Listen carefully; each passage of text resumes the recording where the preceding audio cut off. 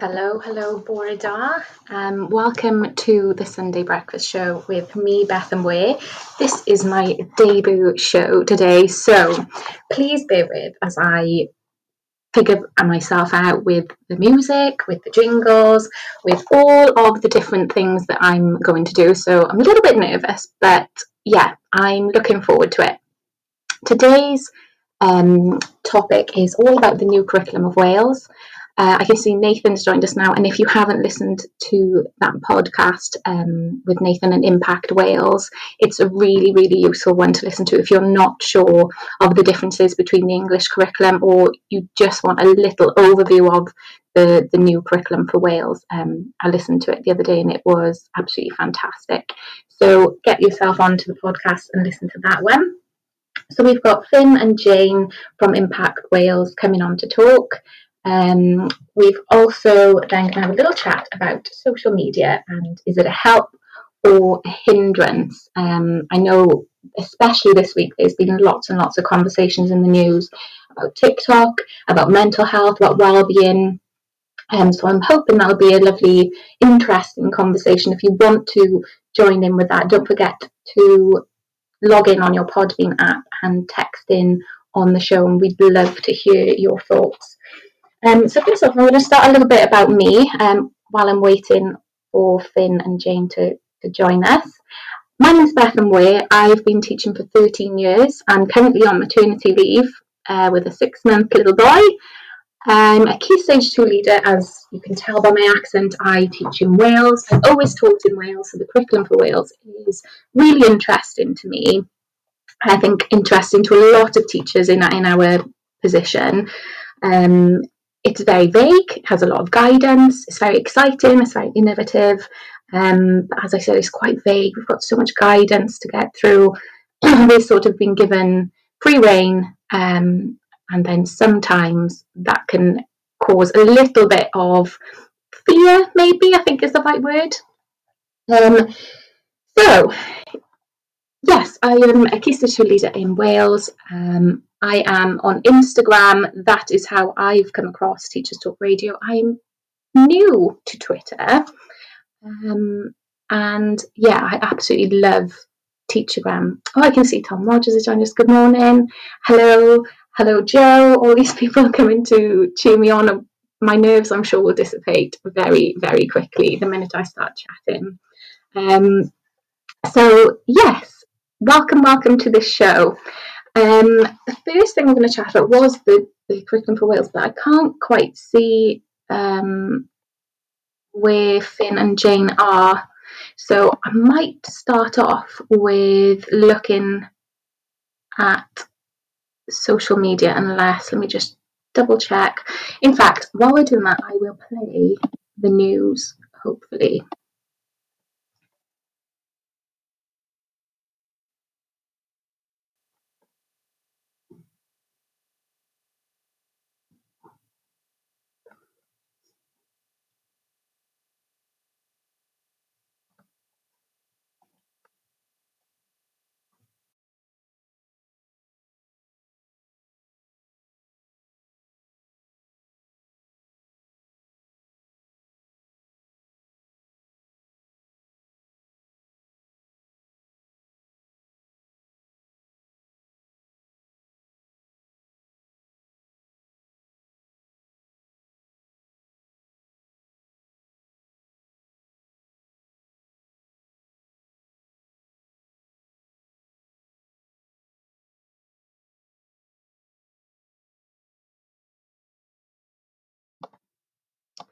Okay, so no one can hear the news. I can, but I'm not sure why we can't hear that one.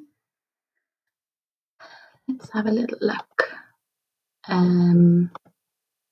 If I can try something else. This is Teachers Talk Radio, and you are listening live.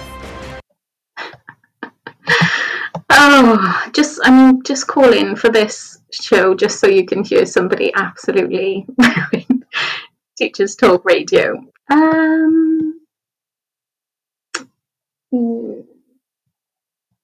No, I can't do it. Fab. Okay, thanks, Tom.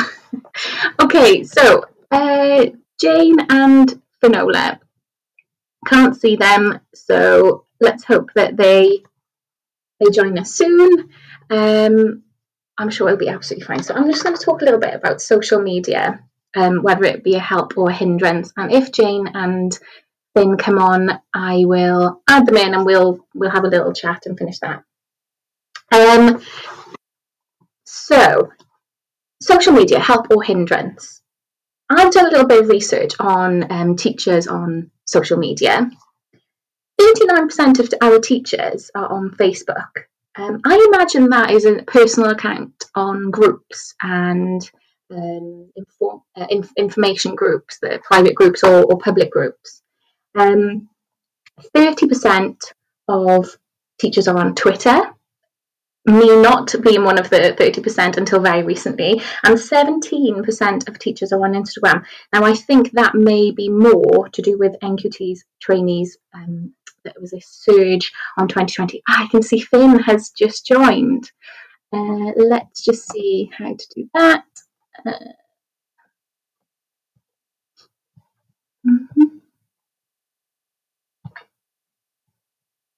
Let me see.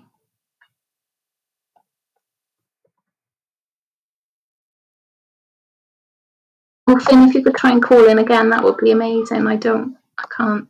There we go. Got you.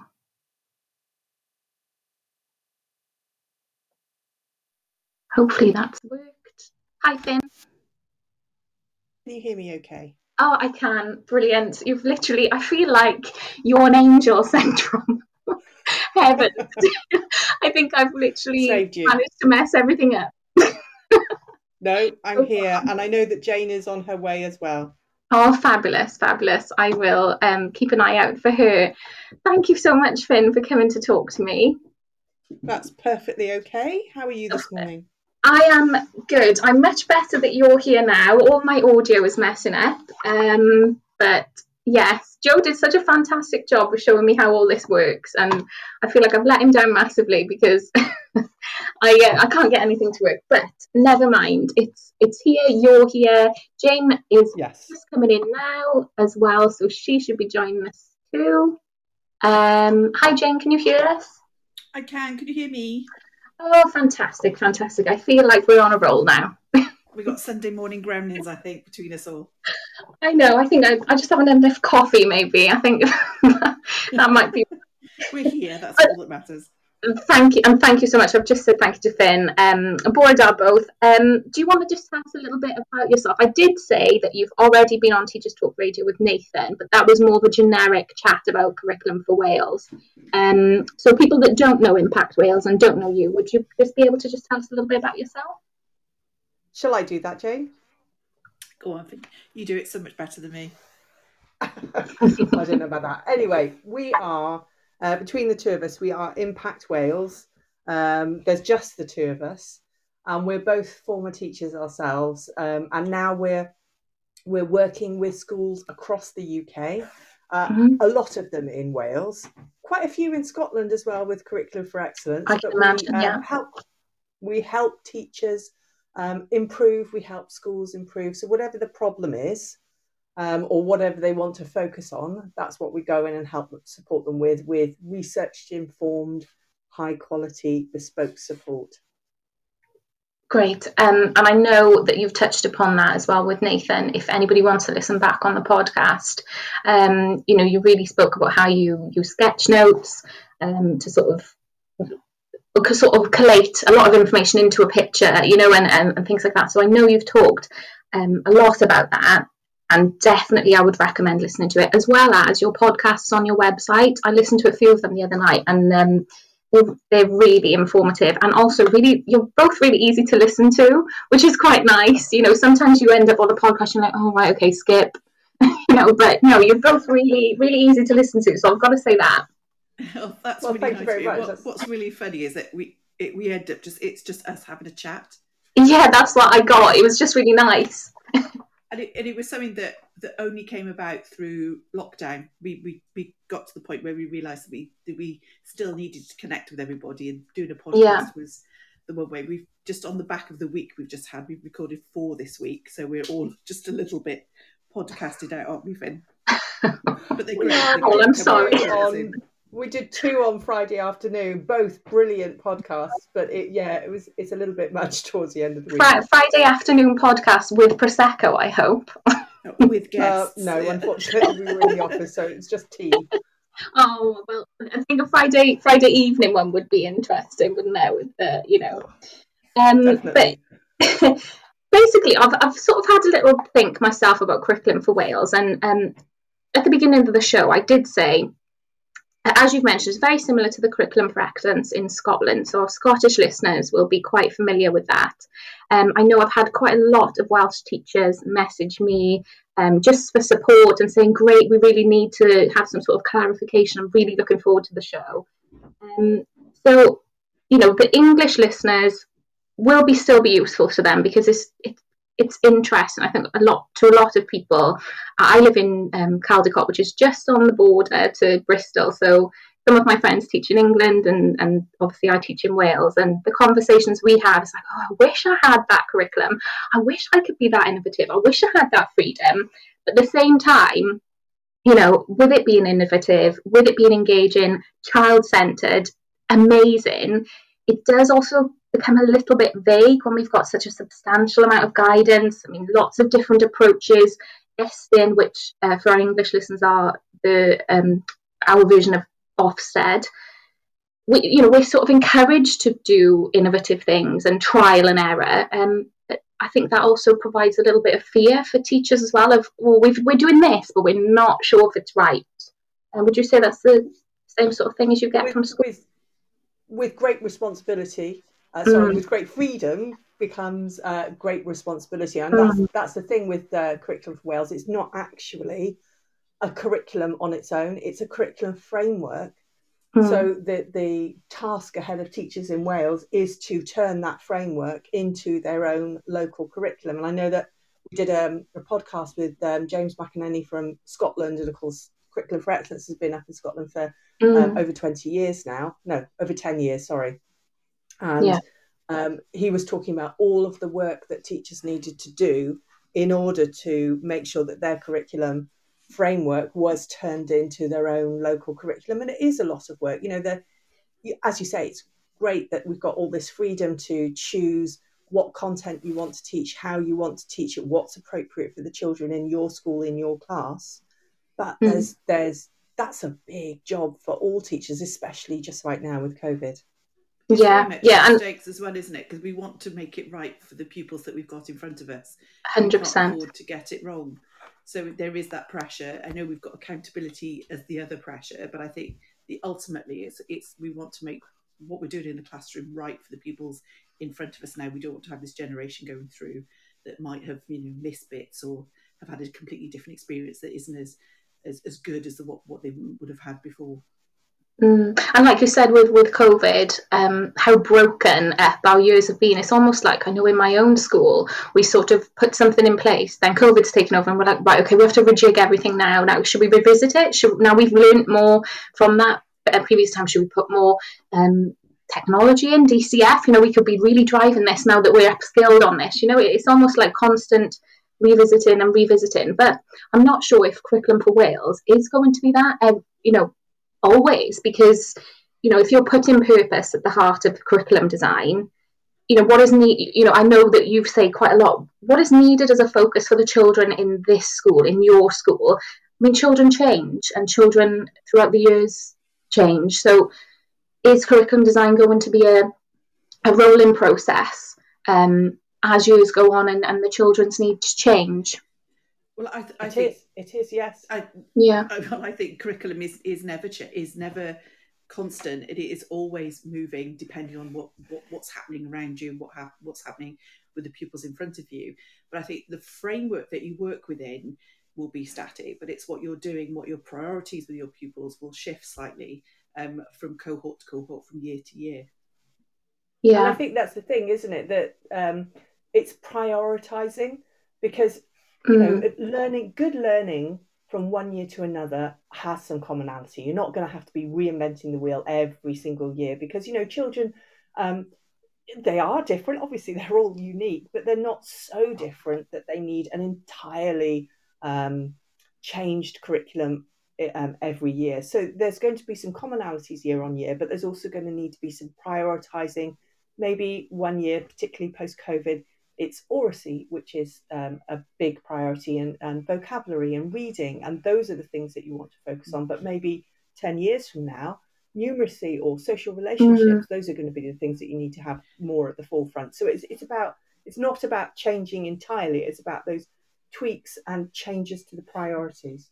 It's also remembering that those things we've taught those since year dot, so it's not as if they're new, but it's just we're reprioritizing and just shifting the focus slightly for where we are now. Yeah, I think that's a really useful tip for anyone listening thinking, I don't really know where to start.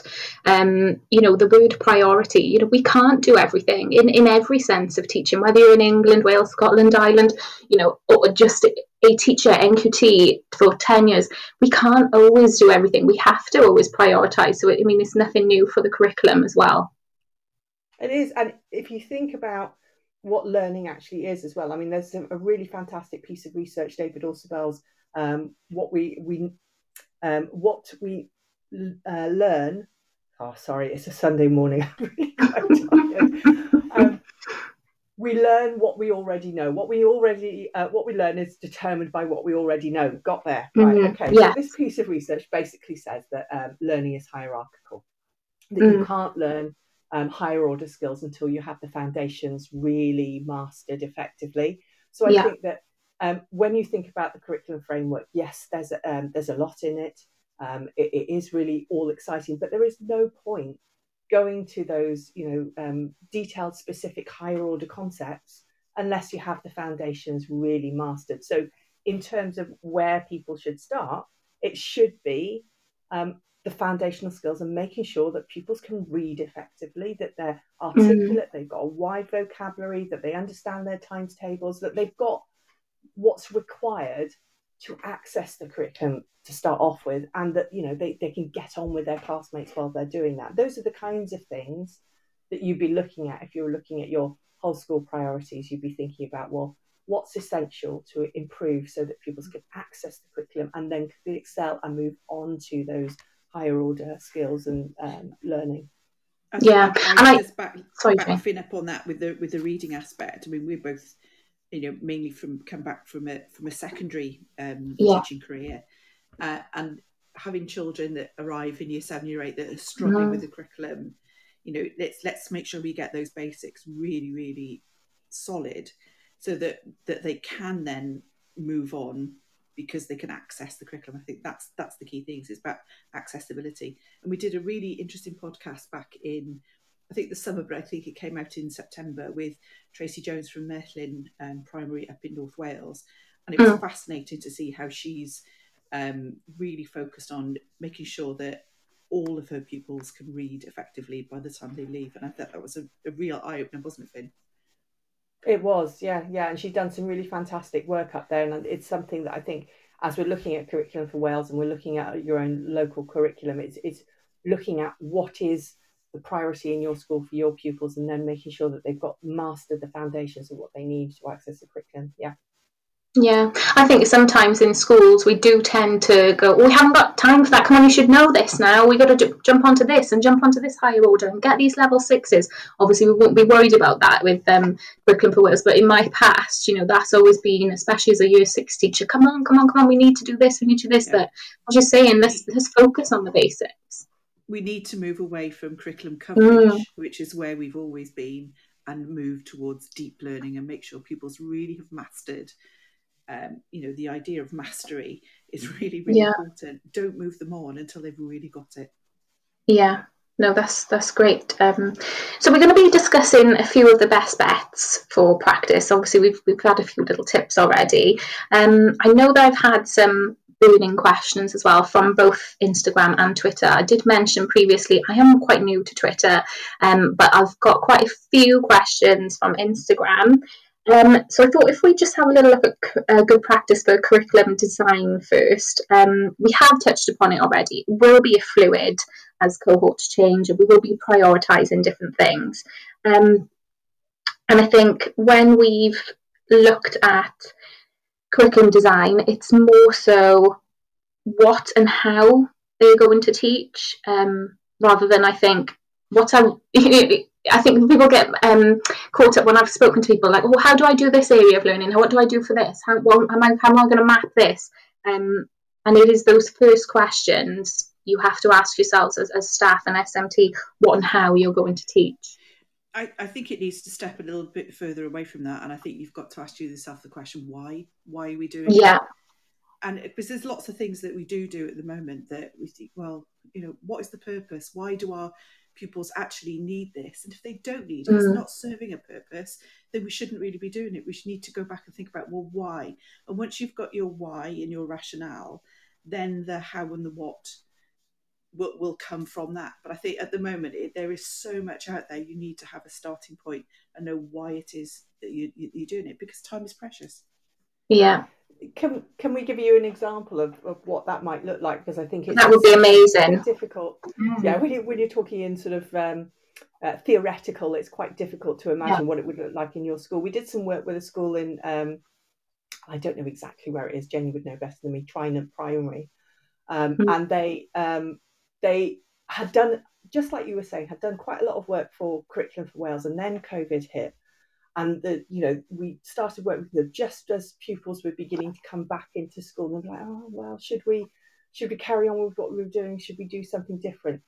And the first thing that we did was sit down with them and just say, right, okay, what are the priorities for your pupils? What do you think they need the most before they can really start learning in depth? And they were talking about things like socialization had been lost. They hadn't been having contact with their friends, so that their social relationships were really important. But things like confidence and resilience. And they also said, oracy had always been an issue within the school, but now even more so, because they had they were seeing children who weren't as articulate even as they were before COVID. And of course, thinking about oracy and speaking, you don't just speak with words, you think with words. So if you have fewer words to explain how you feel to yourself, then you're better, less able to cope with those feelings and work through them. So it's really important to work out, well, why are we teaching the things that we're teaching? So they worked out that they needed a vocab-rich curriculum, they needed an oracy-rich curriculum, one that focused in on working collaboratively, team turn-taking, working in teams, all of those things. So then they were able to look at their topics and go, okay, so this topic that we're doing on, let's say, the Romans, does it give us all of the opportunities that we need to be vocabulary rich, to have all of that group work, excuse me, to actually have an opportunity to build social relationships? Probably not. So let's look at changing that topic, but make sure that all of our topics fit in with the ones before and the ones after. So it's not just, well, in year 3, I've always done this, so I fancy doing this again. And then in year 5, they're repeating it. So you've got to have that sequenced, coherent curriculum, which that you want really articulate, confident children coming out at the end of year 6. So where does that start in foundation phase? And that's the process that they were going through, is thinking about what their priorities are, looking at their topics, mapping all their topics out, saying, do they build sequentially on what has gone before? If not, can we reorder or tweak them so that we've got this really coherent, step-by-step approach to curriculum that actually focuses in on the priorities and has the opportunities to develop the priorities we know are there? I think that's the one thing that we're finding with quite a few of the schools, that, not all of them, but some of the schools we're working with, that they've got their topics, and then they're trying to see what they can fit into the topic, but it's back to front. You need to start thinking about what it is you want to do, and then what best topic will help you achieve that. And then having that coherence, having that whole school overview to make sure that everything does build up from right the way down in nursery foundation, year 6 through then into year 7, 8 and secondary school. And can I just say that it is really, really easy, or really it's when you think about Curriculum for Wales, the tendency is to go, oh, right, I've got to teach this. It's got to be good. I've got to make sure that Mm. I cover everything, that I've, that somebody walks in my classroom and I can say, yeah, I've done all this. And I think there is a tendency, because of the educational culture that we live in, because people are, to a certain extent, looking over their shoulder thinking, who's going to be Yeah. checking up on what I'm doing, that there is I must get this right. I must jump into the nitty gritty immediately. Mm. But by stepping back and thinking about the why am I prioritizing this, it allows you to, even before you step into the nitty gritty, saying, well, which parts of the nitty gritty do I start with? So as Yeah. as an English teacher, if oracy is an issue, then I would start with the speaking and listening element of language literacy and communication. So it gives me that, this is how I'm going to step into the nitty gritty. But I think a lot of people, I know that a lot of schools are even thinking about breaking down the descriptions of learning in between progression steps, but without knowing why they're doing it. Yeah. It's, that's a lot of work, because as you say, there are Yes. so many descriptions of learning. If you did that for all of them, probably Yeah. take you a good few years just to get that done. So, we don't, the children in our care don't have time for us to do that. We need to be doing it from their perspective, making it learner centred, because it's so important that Curriculum for Wales works for the children who are currently in school. Yeah, and I think anybody that's listening and thinks, gosh, I am doing that, I'm breaking down progression steps as part of my AOL team, why is it that everyone knows what to do and I don't? It is, like we've said before, so much guidance. Things were dripped out, DCF first, and then, sort of the Curriculum for Wales had a little bit of training here on this, a little bit of training here on that, then more guidance coming out. We've been waiting for the assessment guidance for a while.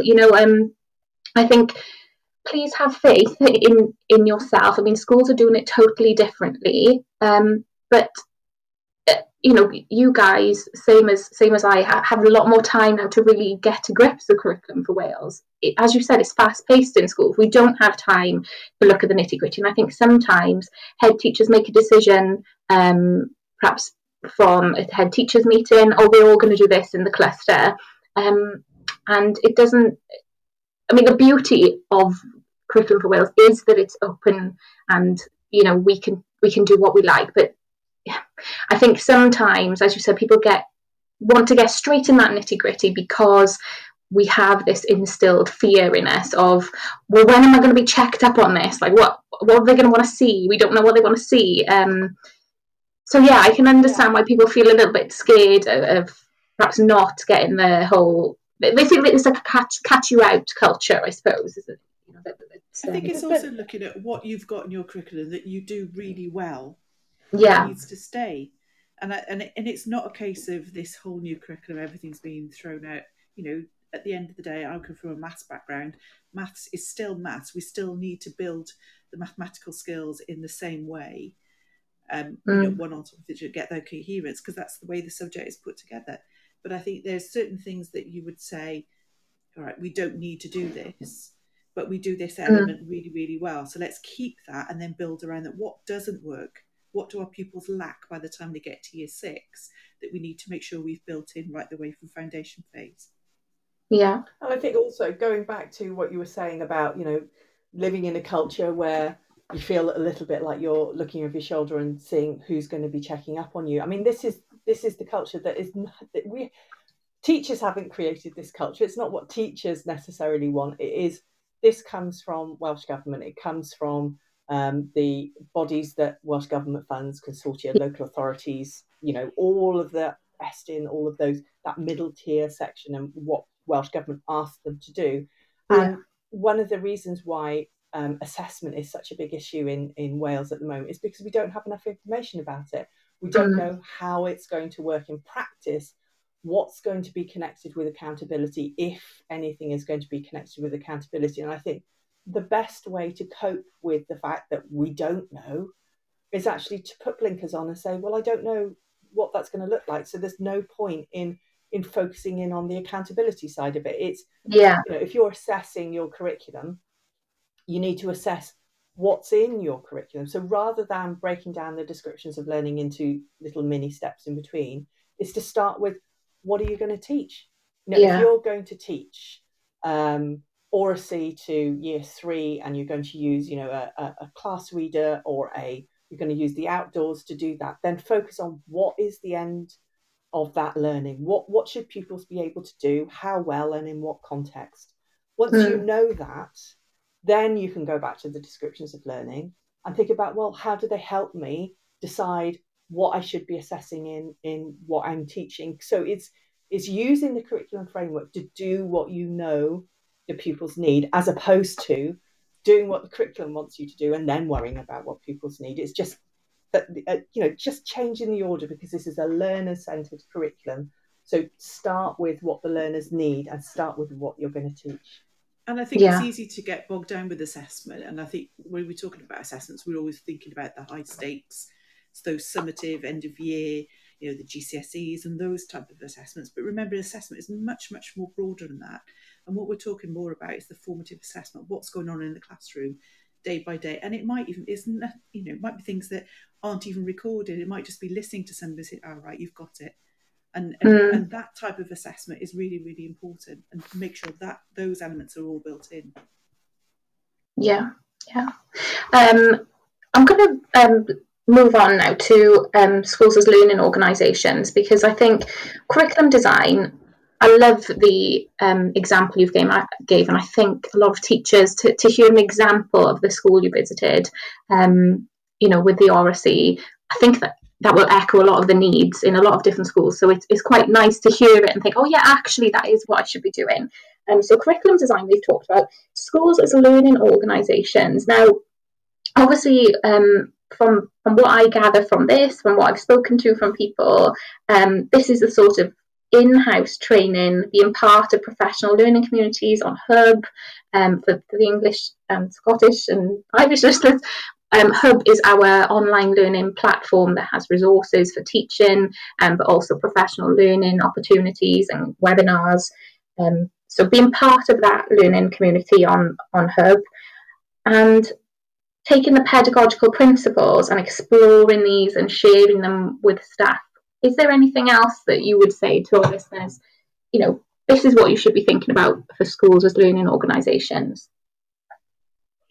One of the things that I think is really important to note is the schools as learning organisations model is obviously is absolutely makes sense that as schools we should be learning organisations, but the survey that goes with it relies on really effective self-evaluation.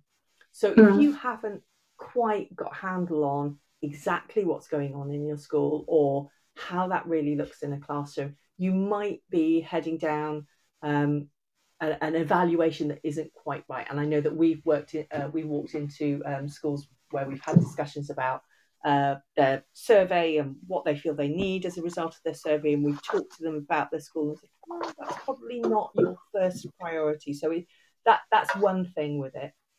The other thing with schools as learning organisations, I think what we're talking about here is obviously learning goes on in the classroom for the children, but learning should be going on for the staff. And professional learning is all about making sure that staff are empowered with the right knowledge, the right information, the right learning themselves, so that they can make really effective choices in the classroom, so that their teaching and the learning that happens is super, super effective. So this is about thinking from the perspective of the teacher. What is it that we need to focus on in the first instance? What is going to have the greatest impact in the shortest amount of time for the pupils in front of me? And I think that a lot of that will come from teachers identifying themselves. Well, I have this problem. For example, I've got these boys at the back of my class and they just don't engage with anything and they're not listening and I can't get them to focus. And, you know, when I talk to them directly about it, they're okay, but their written work is just not happening. And digging down and finding out, well, what is the problem there? And it might well be that those boys actually are struggling really with reading. So that their issue is that they're not able to engage in reading a text or finding out what the question is, and they're using lots of strategies and they're kicking off as a result. And in fact, that may be an issue in other classes as well. It may not just be those boys in that class. So this is the job of the whole school, is to sit down and say, right, what do we feel the issue is within our school that if we dealt with it would have, the biggest impact in terms of learning, really move children on.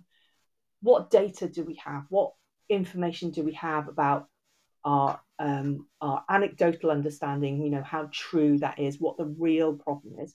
And then, is this a problem, cohort wide? Is it a problem for a particular group? What? So it's kind of being a bit of a detective and saying, what do we feel the issue is? Then what can we do about it? And once you know what the issue is, it's then thinking about, well, what research is going to help me identify what the best bets are in this situation. So, for example, going back to the idea that reading might be an issue, if it was, say, a year 2 class, it might be that you say, right, well, we didn't do the reading really effectively, and we've got pupils who are effectively non-functional readers. So maybe we need to look at what the best bets for reading are, and synthetic phonics is something that would make a big difference. So let's explore that and think about how that might work in our school. So it's that kind of approach, being a detective and identifying what's going to have the biggest difference. Yeah, and I'm assuming that would then feed into your curriculum design, and help you with the questions we discussed previously. Absolutely. Everything comes back to learner needs. So what is it our learners need the most to move on? And then let's create a curriculum that addresses those needs. It's almost like the triangulation we've got in class anyway of, planning, delivering, reflecting, planning, delivering, reflecting. It's the same sort of thing with the curriculum design, really. Then, what do we need for the learners? Let's research and let's put this into the curriculum design when we're happy with it. Yes, absolutely. Yeah. That's it. Fab. Jane, is there anything you want to add? I'm quite conscious because there's 2 of you. I just want to... No, that's all right. Finn always does the anyway. She's far more articulate than me, especially on a Sunday morning. I was just going to say, we've done a lot of work with schools over particularly through the pandemic, but before that as well, with curriculum design and how responsive teachers can be in the classroom. And I think that builds into what Finn was saying, is about these trialing and then being as responsive as possible, because your curriculum needs to be as flexible as possible, because you need to go with what the learners are doing and how much they're achieving at that particular time. Yeah. So it's that's a really good point, Jane. I've forgotten about that, but it's making sure that you don't plan out an entire year in detail in advance, because something might happen in the middle of the year, or pupils may respond in a way you're not expecting, and then all of that time and effort is wasted. It's having, that sort of 60% curriculum that roughly what you're going to do, but there's still plenty of space to follow the learning down a particular path, or to think, right, I need to go back and look at that misconception that they're showing me in again in a little bit more detail. So that's the real advantage of Curriculum for Wales. We are no longer tied to this highly prescriptive curriculum where you have to cover everything. It's about what your children need. So having space and giving yourself space to be able to address what they need. And I think now that Estyn are back out in schools and, starting to look at what schools are doing and where they are on their journey, I think the more and more people have good experiences of us and going, actually, we were just really self-aware as where we were on our journey. We told them what we were starting to do. We are adapting to learning.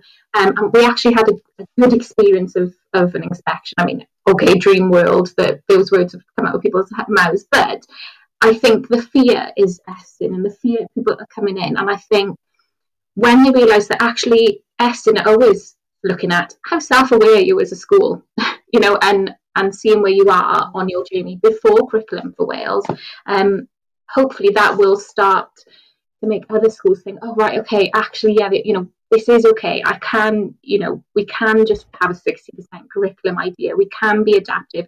It is about where we are on the journey. It is about the why, and then, feeding in. And this is where we are. We hold our hands and we're trying to do a good job. I think it's also remembering that who are we in education for? We're in education for the pupils, not for Estyn. And I think it's having that focus. And yes, it's easy to say, isn't it? Estyn is still there. Yeah. Going to come in, but we're there for our pupils. And if we know why we're doing things for our pupils, and we can articulate, well, this is why we're doing it.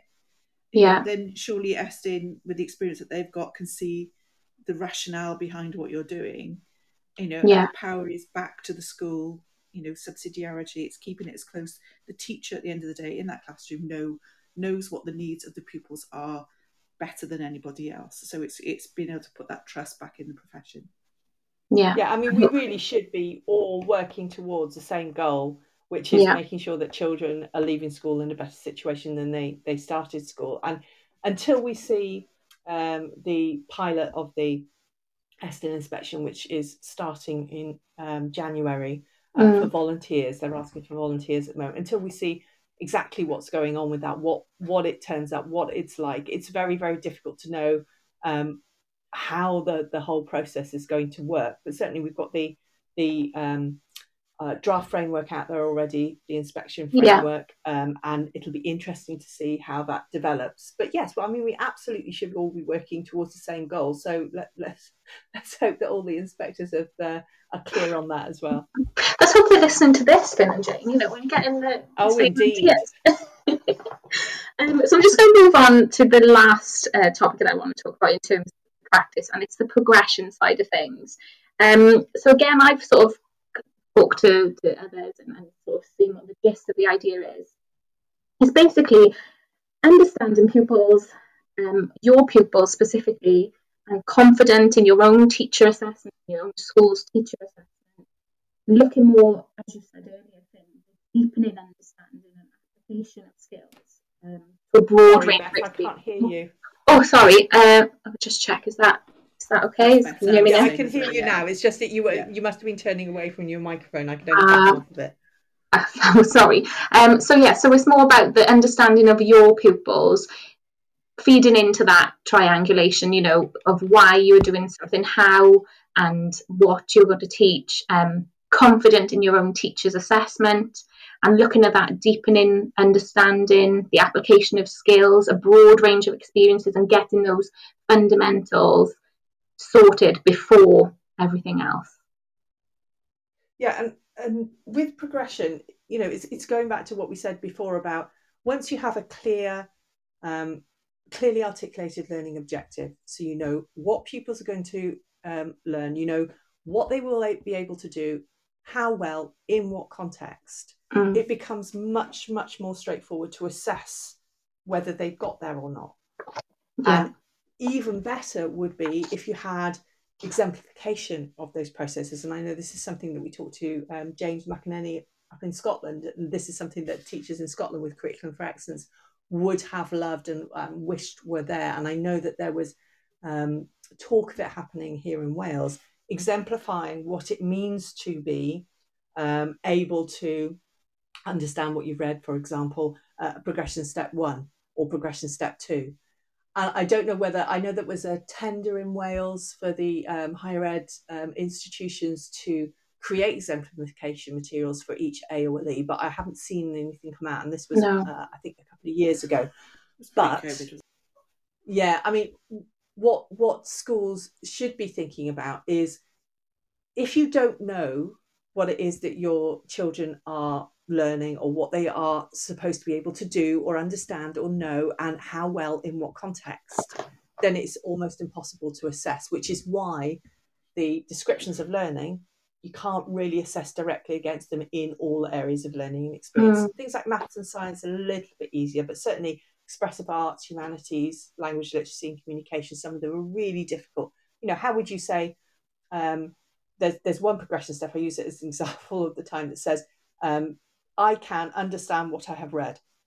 Well, how would you know that a child has understood what they've read? Ideally, you'd like open their head and look in and see the little light bulb go on. Yeah. Oh, yeah, great, they've understood it. But it's not like that. So what you would do, any teacher would do, is you'd ask them a question and they tell you what their understanding of what they've read is. But actually, that's only ever a proxy for learning. That's not being able to see whether they really fully understood it or not. It's actually assessing whether they can describe what they've learned or describe what they've understood. So it's only ever a proxy for learning. And I think it's really important that when you're thinking about progression, you're thinking about what's my end goal, what's the kind of the point at which I need to work backwards from to think about what I need to do in those steps before they are able to understand what they've read. And it may be that you need to then break that down into little mini learning objectives. And I think that's where the breaking down of the descriptions of learning becomes more pertinent, because you're taking a description of learning, you're thinking about, okay, can I understood what they've read? Well, we've read, I don't know, we've read a story recently, The Gruffalo, and I want them to understand what they've read about the Gruffalo, but I want them to understand how the story finishes, why it gets to that point. So it's a very specific progression for those children in that school with that book and that content. So that's where you see the progress, and that's where the assessment comes in, as opposed to directly against the curriculum. I think from some of the discussions we've had, I know there's been quite a few threads on the Facebook curriculum group as well. It's people are very much focused on how are we going to track it and record it, and I think that's a couple of steps down the road. I think you can't think about tracking and record it if you don't actually know what it is you want to assess. No, and as we're saying, all of this is feeding into then again the curriculum design. Is this how we want? I feel almost that teachers feel a little bit more confident with the progression and the teacher assessment side of things, because we haven't had stats and we haven't had that sort of assessment for a long time. It has been quite a lot of teacher assessments at the end of the year, standardisation, moderations. I think there's that perhaps a little bit, perhaps more confident in this area, maybe. But as you said, it's something that teachers and schools need to get really comfortable with first, before they start thinking about the shared understanding of progression and what that looks like across a school or across a cluster or across a region. Is knowing what it looks like in your school, in your class, with your curriculum first, before you can start thinking about it more widely. So in terms of, obviously we've touched upon these best bets. It's been really useful for me, Finn and James. So thank you so much for that. I'm sure the listeners as well will be. I am very much a learner of, I like having examples, because as you said, the theory, the guidance we've got, when you actually look at it applied and an example, it's just so much clearer. So I'm hoping that the listeners will feel the same. But I've got 3 questions for you. I mean, the first one is a true or false question for you both. Scotland is giving an extra 1.5 hours to teachers to spend time on their professional learning for curriculum for actions. True or false? So I'm assuming this person wants to know rather than a true or false test view. Yeah, well, that's not something that we can answer, because I'm not sure, to be honest, whether they're actually doing. But I know that when we spoke to James McInerney from Scotland and the OECD report on curriculum for excellence, it was a recommendation that they needed to reduce the contact time, because teachers in Scotland have some of the highest contact time in the OECD. So that is absolutely something that they need to focus on. I don't know what the how that compares with teachers in Wales, but I mean, it's just a bottom line. If we're going to create this massive curriculum reform, this is something that always comes up. More time. I think it would be if Jeremy Miles said, you can have an hour and a half extra non-contact time in order to do curriculum design. I don't think there's anybody who would say, oh no, I'm fine, thanks. No. So we can't answer true or false, but thank you for. Well, I mean, that's interesting, surely, to everybody to think. Perhaps, as you said, it might need to go right down that route for curriculum reform. I've had another one. Where do I start with leading an AOLE? This is a go on, Jane. It's a difficult. I think if you're in secondary, you've got a much broader group of people that you can discuss with. And I think the worst thing you can do is approach an AOLE on your own. But I think in primary, you might be the only person in charge of AOLE. But I think it is about having that conversation with everybody. Okay, let's unpick this together. What does it mean for you? What do we mean by these? What do what matter statements mean for our pupils here in our school? And start by thinking about breaking it down and bringing everybody on board rather than ploughing ahead. But it's also how does that fit into the whole school priority and how the whole school map. And it's only once you've got that overarching view that you can start to break down and work within AOLEs. Yeah, and I think where schools are, I think Nathan's just said that, and in small schools as well, where when we're sort of given the curriculum, lots of people have bypassed that curriculum design why and straight into right, you are AOLE Humanities, you need to break it down now and get us a nice progression code and all of this, that and the other, so we know what we're teaching. Thank you, Humanities teacher. And it's not about that anymore.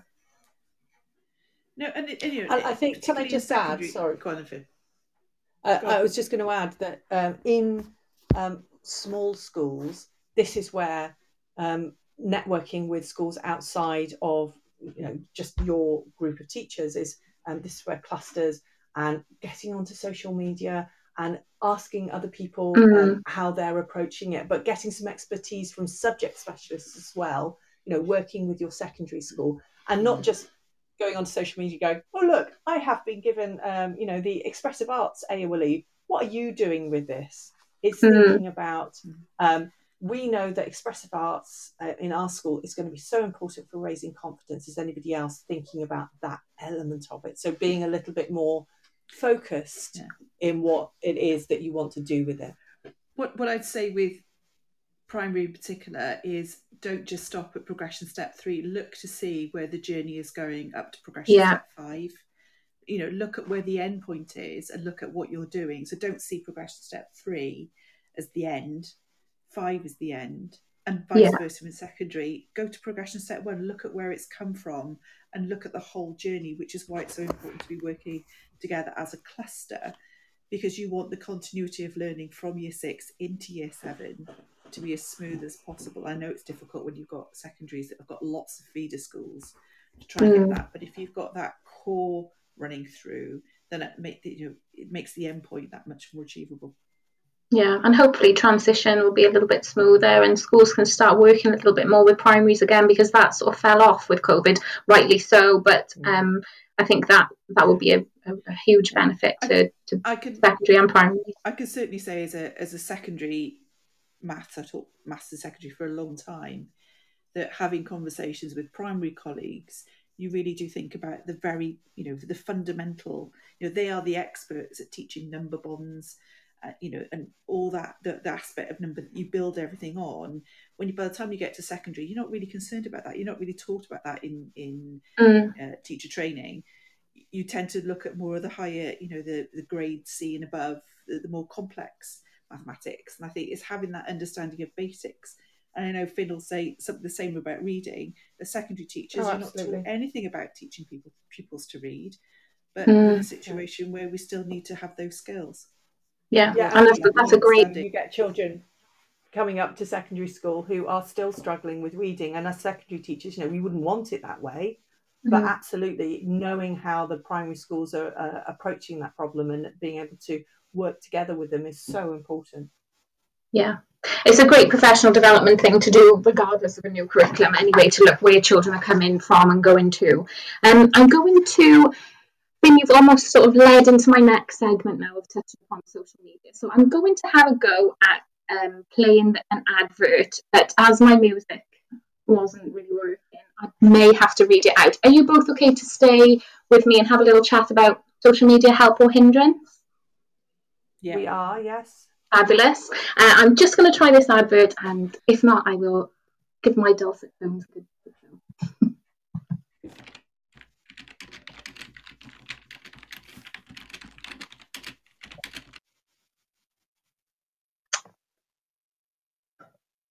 Okay, I'm going to read out this advert as it's not working.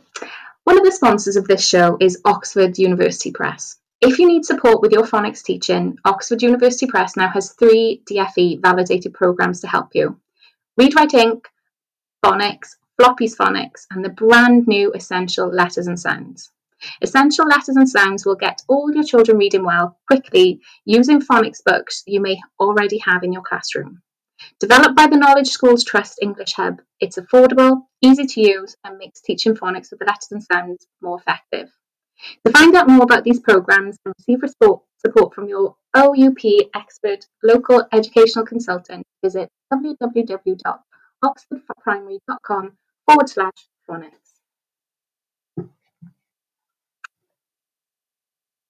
Okie dokie.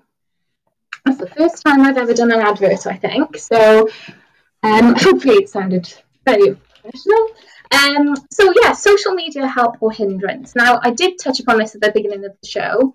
39% of our teachers are on Facebook, 30% are on Twitter, and 17% are on Instagram. I feel like that percentage may have surged recently with NQTs and trainees over the first lockdown.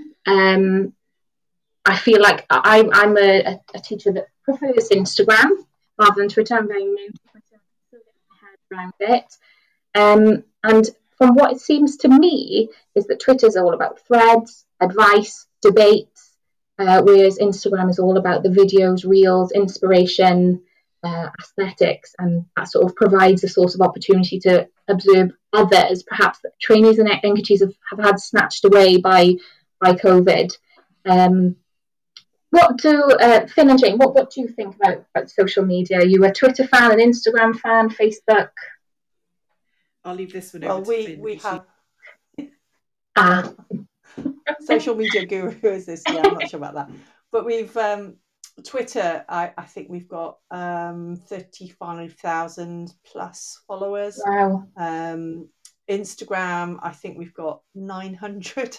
Wow. Facebook, I'm not sure. It's maybe 1,100 on Facebook. We do LinkedIn as well. I'm not sure what LinkedIn is, but when we first started our organisation back in September of 2015, I can't remember who it was, but somebody said to us, "Oh, Twitter, you must get on Twitter. It's really big for teaching, for learning, for teachers." And we started it back then with 0, and it is Twitter is massive. But you're right. I think there's a big difference between Twitter and Instagram, because Twitter is it is about resources. It is about learning from each other. If you go on there and ask a question, I'm doing this in my class. Has anybody got any ideas for that? People do share Google Drives with literally hundreds of resources and some really fantastic sharing going on. But there is also a big kind of discussion available to you on Twitter if that's what you want to do, with threads and all of those kinds of things as well. And there are definite edu celebs on Twitter who do the round of the speaking circuit and written books and all of that kind of business. But I think there's a difference in the demographic in Twitter and in Instagram. Instagram feels to us like, you'll have to tell us what you think, but it feels to us like it's more early career teachers, whereas Twitter is right the way through up to, head teachers and even beyond education policy and all those kinds of, and researchers and it's academics as well. So, but having said that, Twitter can be both a really, really supportive, generous sharing place and not so. Yeah. The other side, it can be quite a difficult place to be sometimes as well. So you have to kind of bear that in mind. And I would say good advice is just don't get involved, just go on there and watch and gather and get information, but you don't need to respond to everything on social media. You can just take it and use it. Yeah. I think what I've sort of put it out there is, I've obviously mentioned, my Instagram following is, not hugely substantial. I've got just under 7,000 followers, but I've put it out there to them and just said, Twitter or Instagram, what do you prefer? Obviously, they are on Instagram, so they go in to prefer Instagram. But like you said, I think it's a lot more ECTs, a lot more NQTs, so for those in Wales as well, trainees perhaps on Instagram. I feel perhaps Twitter has the teaching, the teachers that perhaps have been doing it longer, because I mean, I know when I trained 13, 14 years ago, it was very much schools need to have a Twitter page to make sure that parents know what's going on in the classroom. So we had on our weekly to-do list when I was in NQT, update Twitter page or tweet something, and I think that's sort of kept really with the teachers out there and educators and academics. I think that's disappeared. Where are you? We can still hear you, Jane. Oh, that's all right. I can't hear Beth. I think we found as well that through Twitter is you can access anybody. And we've had conversations with, people in government, people in Estin, educators from across the world. We've made some fantastic connections across Twitter. I'm thinking of Jared Cooney Horvath in Australia. Yeah, some fantastic, academics that you wouldn't normally have had access to. A very quick DM, and then you've got that conversation going. I think that's the one thing for us as well. It's just very much opened up the whole educational world, particularly through COVID, is that we can all connect with each other. Yeah, because the thing is with Twitter is that all those people are on Twitter. I don't know if Jeremy Miles, the Education Minister, is on Instagram. Doing some reels. Oh, well, there you go. Well, he's on Twitter, and we sent him a DM, and he's been on our podcast. So that's one of the advantages, is that I think that Twitter, people respond on Twitter, and I'm not sure that I know that Instagram is one of those things that a lot of people. I mean, we feel a little bit like this. That it's something that we ought to have a presence on. But in comparison, 900 as opposed to 35,000, it's never going to be our main focus. And I think that's the same with a lot of educators, and I'm talking more widely as, head teachers, schools, those kinds of things.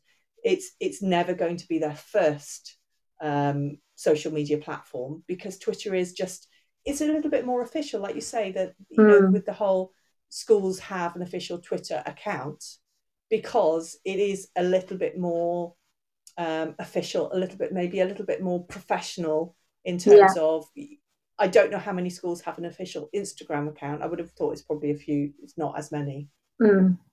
Yeah, no, I can't imagine many are. As Sophia has said, do you find it useful? What's the ROI? I'm assuming that, do you find social media useful? I mean, I know I certainly do in terms of networking and like as a source of inspiration, particularly Instagram, where obviously it is very much pictures, displays, sort of lesson plans and just the videos of actual lessons in actually taking place. I definitely find it some of the things. I find it, obviously you can share things on Twitter, like retweeting. Again, I'm a Twitter novice, aside from my time in school where we had to tweet. I feel like it's developed from them, and it is a more of a dialogues taking place, debates, discussions, and I find it really quite hard to navigate the share something, whereas on Instagram you just share to your stories and your followers sort of see that then. So I find it useful for that. I think that partly may be down to the fact of how confident and comfortable and well versed you are in the different social media platforms, because I personally use Twitter, Instagram, Facebook, LinkedIn. I don't think there are any others that I use regularly, and I find they're all different. They've all got different ways of sharing information. They're Twitter for a time actually had the equivalent of reels. They had Twitter fleets for a while, but they got rid of those because I don't think they were working. But there's always something new, and it always takes a moment to kind of get your head around it and work out how to do it, and work out how best to approach this. And I think that with Instagram, we don't use it as much because we're not as good at understanding how to do a reel or how to share or stuff like that. But on Twitter, obviously, we know how to do all of those things and hashtags and how they all work. I think one of the benefits that Instagram have over Twitter is that because it's not 280 character limit, it changes the feeling of the platform, because you get the opportunity to fully explain what you mean, and to put in detail how you feel about something, and that actually makes it in a certain circumstance more supportive and less easy to jump in on something and say, oh well, you didn't mean this, you meant that, so it's a little bit less confrontational than Twitter, I think, because originally Twitter was only the 140 characters. It was very, very important that people got their point across really succinctly straight away, and that has created a feeling to the platform where it is quite confrontational sometimes, quite interrogative, and it feels a little harsher than Instagram. But don't be afraid to get involved, because if you're on Twitter, you can now do the threads, you can explain yourself in a little bit more fully, and I think there's a lot to be said for lurking, for being on a social media platform but not taking part, just to see what's going on and still get the benefit of downloading resources or seeing what people are doing, or seeing the questions everybody else is asking, seeing the answers. I think I was just going to add into that, Finn, as well, just from a professional learning aspect. I find Twitter really, really useful, because you can go from one thread to another and follow the journey through and follow the conversations, have access to research articles that other people are reading. I thought, oh, that's really interesting. Let's go and have a look at that tweet or that thread. And you can very often find yourself, an hour in, 2 hours in, going from one thread to another, gleaning all this information. And the amount that we've learned through Twitter over the last 6-7 years, I think is incredible. So if you see it as a professional learning resource, then I think it's really, really powerful. Yeah, Nathan's just texted and said I lurked on Twitter for years, and Sylvia said I've used LinkedIn for 8 years. I prefer it. So LinkedIn. So Finn, did you say you were on LinkedIn as well? Yes, we are. We're Jane and I we both have our personal accounts on LinkedIn, but we also have a business page on LinkedIn. And I wouldn't say that we use it avidly, but we do both go in and have a look in there. And again, one of the advantages to LinkedIn is that it's not limited to a character number, and it has all of the features that you would expect on a social media. You can put your videos in, and you can put just a message in, and links and all of those kinds of things. But I think one of the things about LinkedIn that is really interesting is that you can put blogs in there, you can put articles in there, you can you can link to research. So it is a little bit more I don't know, intellectual maybe, but it gives you more details. And again, because it's not an anonymous platform, which I think is really important. Twitter can be an anonymous platform. If you want to be anonymous, you can be, but LinkedIn you can't. You have to be your professional persona, and I think that's a real advantage, because just like Twitter, you can connect with people through their professional profile, and that's really nice about it. But the downside to LinkedIn is it's not as popular with people. People don't tend to, I'll just sit down and scroll through LinkedIn this evening. It's not quite the same kind of feel to it. I think there's a comment there in the chat, but from Sabia, she says also people are more professional. I would completely agree with that. On LinkedIn, you don't tend to get the pylons that you tend to get in Twitter. And no, because people can trace you back to your job. It's a much more safer environment, I think, to share and have a discussion, a professional discussion. Whereas Twitter, sometimes you think, I just want to switch this off now. It's just gone. One step. I just want to say before we stop talking about social media as such, that we're talking about kind of the downsides to Twitter and how it can be difficult. It's not always like that. There's and you focus in on those cases where somebody says, oh, I don't like this. And that's what sticks with you. But, I think if you go into this with your eyes open and just go, okay, it's just like the world. People say things that aren't very nice sometimes. but I don't have to listen. I can just switch it off. I can mute them, I can block them, I can unfollow them. You don't have to put up with this. And you don't have to allow it to overtake your life. But I think going in with your eyes open and knowing that it has this small minority who occasionally say things that aren't as brilliant as they could be, that shouldn't take away from the fact that it is one of the most useful, most effective professional learning resources out there that is immediate, is really, really useful.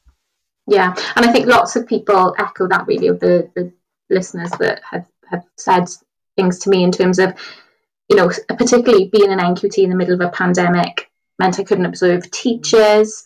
Both Twitter and Instagram provide a fantastic way for me to technically observe others and pick other people's brains that essentially I'd lost out on. I think that's a really, really important point. Instagram as well, although I am an Instagram fan, a lot of people did say there's a toxic positivity of Instagram, and a sort of a guilt that comes with it sometimes of, why doesn't my classroom look like that? Why don't I have time to put these lovely aesthetic posts and hashtags? I think sometimes that can cause a big issue as well. It's also pretty perspective that even on your own personal Facebook, isn't it? When you've got that issue is that people only put the good stuff on Facebook. Yeah. And it is very much the shop window, and what goes on behind isn't necessary. It's not really a true representation of what's going on in most people's lives. But if you go in with it, with that, knowing that and having that attitude, then you see it for what it is. Yeah. I mean, maybe in the future we should. Sorry, I was just going to say, with the pandemic, we've all missed out, haven't we, on that social connection, which is why social media has become so important to us all. Yeah, and maybe in the future every school should have a social media policy where it's not just about what as a school that they're tweeting, but actually making it clear to everybody in the school, look, there are these fantastic resources out there. Go and have a look at social media. But remember, let's look after each other and know that this is just a snapshot, the very best snapshot, most probably, of that teacher or that school or that classroom's experience. And this isn't an opportunity to see the other side. Because, we often look at, how many times have you heard, right, we're going to look at best practice. But actually, sometimes you want to look at all practice, because we learn so much more from where things fail than we do from where things go well. So, I think social media should be an opportunity to say, right, I did this in my classroom yesterday and it was an unmitigated disaster and I learned this. That would be so powerful, wouldn't it? Oh, yeah. I'm going to go back to Sabir. Sorry, I'm doing your job as well, Beth. I'm sorry. That's fine. You do it, Jane.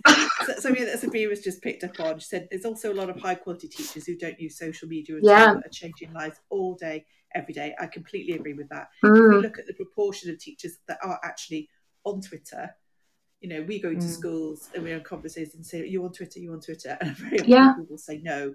And it's remembering that this isn't representation. 30%. 30%. Yeah, it's not a representation of what's going on in classrooms, and we know that day by day. And it's going in with your eyes open and understanding. Right, this is just a snapshot of a particular demographic. We teach children that every day. That they shouldn't always. Images are altered. We shouldn't believe everything we see. We're trying to teach children that, and sometimes we should take a little bit of our own advice, especially being a mum of a 6-month-old baby. I see things and I think, how has that woman brushed her hair? And we're our own worst enemies sometimes. Well, and Finn will back me up on this. Is I'm not happy at all with having anything videoed or photographs going out. But you look at our Twitter feed, and we're in it throughout, more and more now through lockdown. There's more videos of us, because that was the only way that we can communicate.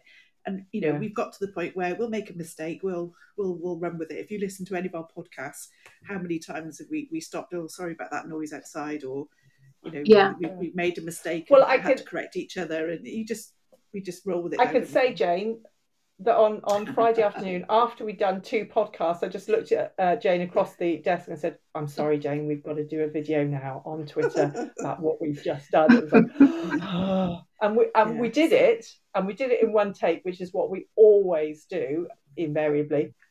And it's like, well, that's good enough, because we're being real. We're just doing what we do, and we might make a mistake in the middle. And I think that it is. We just don't watch it back. It is. Well, this is it. We bet. I mean, I don't think we've done like 60 odd podcasts, and I think I've listened to one all the way through, and that was the one with the minister. I don't go back and listen to them again, because we have somebody who edits them for us. They go out, and once they're out, there's nothing I can do about it anyway. Yeah. So it's just saying, it's for the business, right? Move on, and not beating yourself up about where things go wrong. I started off doing the Twitter feed, and now we share it. We do the Twitter feed together every week, and there are times where we get things wrong. I posted something this morning where the link that I posted, the university that came from, would close the page down, and it wasn't there anymore. And it was just like, well, okay, it's not there anymore, and just apologising to the people who'd recognised it and deleted the tweet and moved on. It's accepting that mistakes and not getting everything right at the beginning, or saying something out of character occasionally. It happens, and don't beat yourself up about it. But it's what we teach. It's what we teach children. Learn by your mistakes, own your mistakes, and then learn from it. But then that's what we've got to do as a profession. But we've got to start that culture. Okay, things aren't going right. Let's all work together to work out what we're going to do to make it different. And that's echoed by one of the texts here. Unfortunately, people don't like to speak about failures, as there's an inherent shame implied in that. The culture of how we view failure needs to be addressed and changed. It goes against the very essence of leadership and coaching teaching. Well, failure is a really interesting concept in itself, because, like you say, that there's this really negative image of failure, that everybody needs to be a winner and everybody needs to be best at this, and nobody wants to mention their mistakes. But actually, failure is an essential part of success. You cannot be successful without failure. But I think failure comes back to social cohesion, that if you have made a mistake, your tribe will reject you because you've made a mistake, because the tribe wants to be successful. So it's the actual physical pain of being rejected by your tribe. And that's what it feels like on social media, where someone calls you out or pulls you up on something that is seen as a mistake. You actually feel that physical pain of, oh, I've been rejected. And I think that the more we can articulate, the more we can be self-aware as to what failure actually is and how important it is, and that it is a normal and essential part of success, that actually it makes it more, it makes it a lot easier to talk about it in a positive way. Yeah, I think it could be a whole show about failure and the culture of that and why it needs to be changed, and going into the physiological responses and everything. But I'm going to move on just because I can see that there's 10 minutes left, and I really want to try and get right on this. But the Sunday surgery, we've had a teacher message in with an issue. Love to hear your thoughts on it as well, and if anyone wants to text in, that would be amazing. This is the problem. I'm really struggling to develop relationships in my school. I started in January 2020, just before the first lockdown, and had to work from home due to health reasons. I now feel that there's a substantial amount of time has passed, but I failed to make those friendships in school. Have I missed the boat? So a lot of people have put in, because I went on Instagram and shared that. Lots of people have said to me, go into the staff room, spend more time. It's not too late. Go into that staff room and be more chatty. Try to talk to different teachers, and reach out for advice sometimes. I mean, sometimes that is a great way to start talking to somebody and develop friendships, because you need a little bit of advice. I'm not sure what you think. Can I tell you a little story? Go on, tell me. I was originally, I'm from England. I'm half Irish, and I've lived in Wales for 30 years now. So I feel it's a bit of a mishmash. I'm not really sure where I'm from, but I was working up the Swansea Valley. Yeah, I won't mention the school. And it was a valley. It was a secondary school, small secondary school in a very close knit community. There were quite a few teachers there who'd gone to the school themselves, gone away, come back, and they were teaching there. And I found it so difficult to make friends, because everybody already knew each other. And I would go into the staff room every lunchtime and regularly be ignored and regularly have people, sort of switch off in the middle of a conversation with me. But I worked so hard at, hello, how are you? Doing all this all of the time. And then I left. And just before I left, I was, it had been announced, I'm leaving, I'm going off to do another job. And this teacher came up to me and she said, "Oh my God, I can't believe you're leaving. I'm so sad." And she was one of the worst offenders of the entire year. She would regularly blank me on the corridor. And I think you have to remember that it's not just you, it's them as well. It's, relationships are a two-way thing. And you just don't know what's going on in their lives. You just don't know how they're coping. They may feel that you aren't making an effort, and you may feel that they're not making an effort. So unless you're making an effort, and even sometimes when you do make an effort, it doesn't quite come up to what you're expecting. It might be what they are. So relationships are so hard. But I would say that keep making an effort, and if you find after time that it doesn't work, you may be better off somewhere else that suits your personality better. I don't know, but it's I just thought it was funny that I really thought I was making an effort and they just did not care. And actually they did care, which was bizarre, but only once I was leaving. Yeah. I think the piece of advice about seeking someone to ask for advice is a really good step forward. It's about bridging that gap and recognising that people around with expertise. So think of it, if you've got a particular issue that you want solved, go to see somebody and try and build that chat up. That confidence. Yeah. And I think obviously through that you've made that link from ever giving and receiving advice. You've almost got an invisible string attached to then to say, oh, how did that advice go that I gave you? It sort of stems on later in the future then for future discussions. The same sort of things really. Another everyday school day message me to say, just take your time to put your head around doors. I think lots of us are probably feeling, like you said, a little bit disengaged perhaps from our colleagues from COVID. I mean, lots of us were working from home for quite a lot of the time, missed each other's through working in bubbles. So I think, no, definitely you haven't missed the boat. I think more it's a great time to now start making relationships and friendships in the school place. It's also making it clear that your door is always open for everybody else. I mean, I go back to working in leading a department in school. At the end of my door was always open, and it was always open for a cup of tea at the end of the day for people to offload and to chat. And if you've got that sort of culture where there is opportunity for you to go and talk, because teaching can be very, very isolating. Particularly in a large school where there are some members of staff you might never speak to because they teach over the other side of the school and in a different department, and you never have that connection. And it's about start with your immediate area and then start to build out. I wonder if it's different in a secondary school to primary, because obviously I am primary. I've worked in a small primary, and I've worked in my current school is 526 pupils, so we're a large primary school.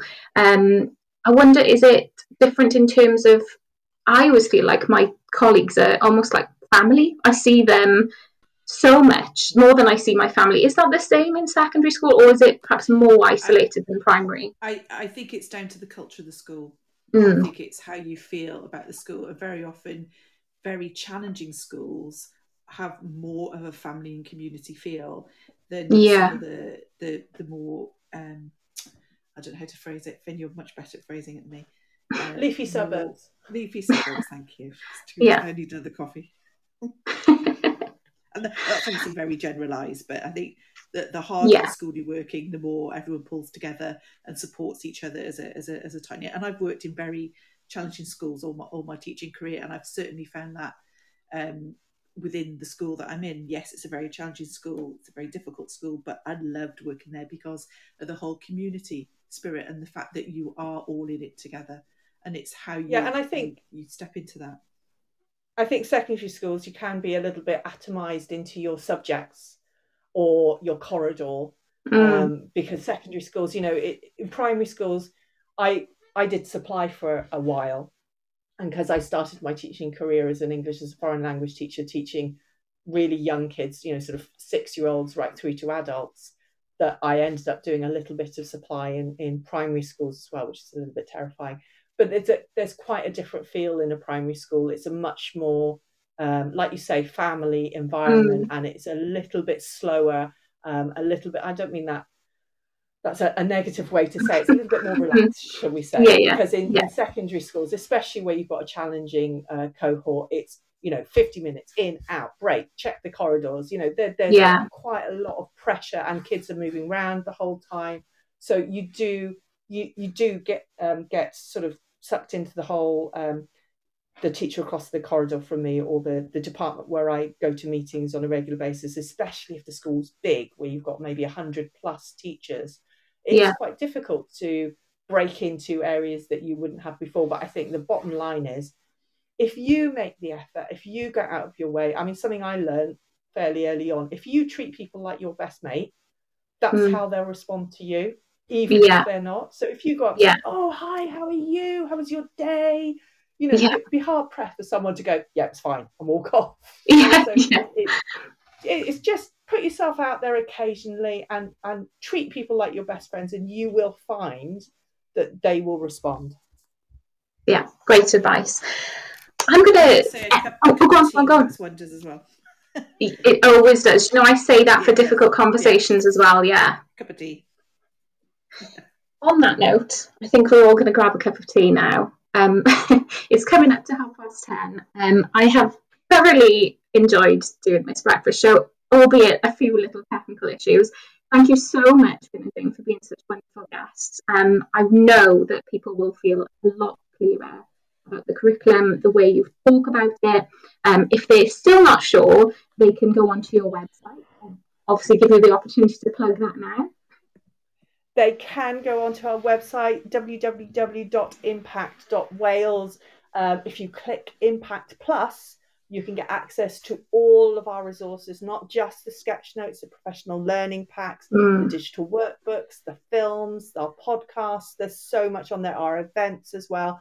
And please do feel free to drop us a line as well if there's something that you want to find out more about, or you want to discuss with us. Then contact us via our website. Please do. Thank you so much, and thank you to all of the live listeners that have texted in. I've had some lovely comments. What a lovely live chat. Love listening in today. So that fills me a little bit with warmth on this lovely Sunday. Hope you have best Sunday and plenty of rest now before Monday starts. Finn and Jane, thank you so much. You've been absolutely wonderful. It's been a pleasure. Thanks very much. I really enjoyed it. Thank you, Beth. Thanks very much. I'll speak to you soon. Bye. Bye now. Bye.